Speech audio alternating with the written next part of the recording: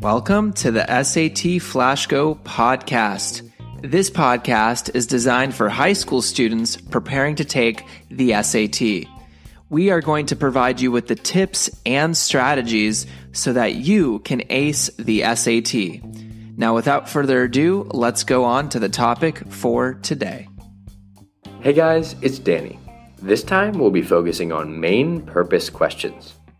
A main purpose question will typically contain one of the following phrases: main purpose or primary purpose, in order to or more likely to, mainly serves to or primarily functions to. Although this may seem daunting at first, listen. The important thing to note here is that all of these phrases answer the following question: what was the author's intended effect? More simply, why did the author bother to write this at all? What were they trying to get across to you, the reader? Bringing it back to the title, what was their main purpose? Here's a paragraph from Common Sense by Thomas Paine, in which Paine remarks on the status of the British rule in the American colonies. As to government matters, 'tis not in the power of Britain to do this continent justice. The business of it will soon be too weighty and intricate to be managed with any tolerable degree of convenience by a power so distant from us, and so very ignorant of us. For if they cannot conquer us, they cannot govern us. To be always running 3,000 or 4,000 miles with a tale or a petition, waiting 4 or 5 months for an answer which, when obtained, requires 5 or 6 more to explain it in, will, in a few years, be looked upon as folly and childishness. There was a time when it was proper, and there is a proper time for it to cease. Here's the question. What is the primary purpose of the paragraph? A. Provide support for the idea that British rule of America is no longer a realistic practice. B. Emphasize that new methods of communication would be necessary for maintaining the existing relationship between Britain and America. C. Create revolutionary thoughts in the people of America. Point out a compelling new argument against British rule of the Americas. Here's the passage again. As to government matters, 'tis not the power of Britain to do this continent justice.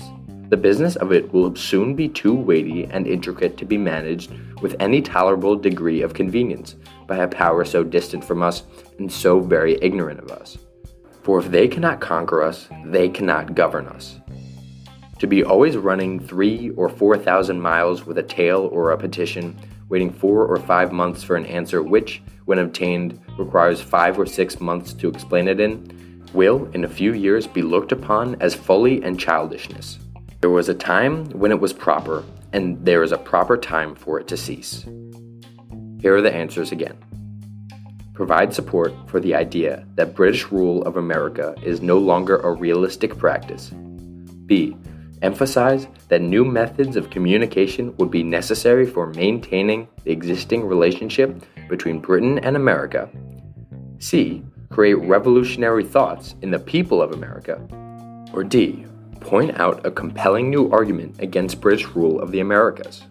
Starting with answer choice C, Paine is not creating revolutionary thoughts in the people of America. Rather, he's explaining why such thoughts make logical sense. Likewise, in D, Paine is not creating a new argument, but explaining an existing one. Although answer choice B's details are actually true, the new methods of communication would be needed to maintain British rule of the Americas.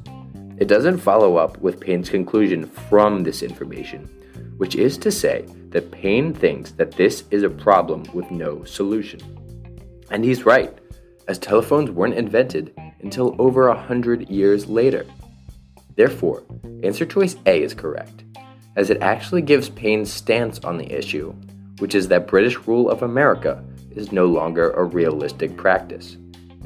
Paine gives these examples of communication issues in order to show that British rule of America doesn't make common sense. Thanks guys so much for listening, and check back in tomorrow for some more work on big picture versus main purpose questions.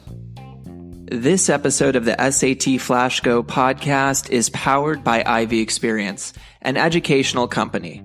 Ivy Experience provides students SAT and ACT test preparation, college application and essay coaching, academic advising, and more. Ivy Experience helps students succeed in a world where college admissions are more competitive than ever. Please check out ivyexperience.com to learn more about this great service. Now, guys, I hope you enjoyed the episode for today on the SAT Flash Go podcast, and we'll see you on the next one.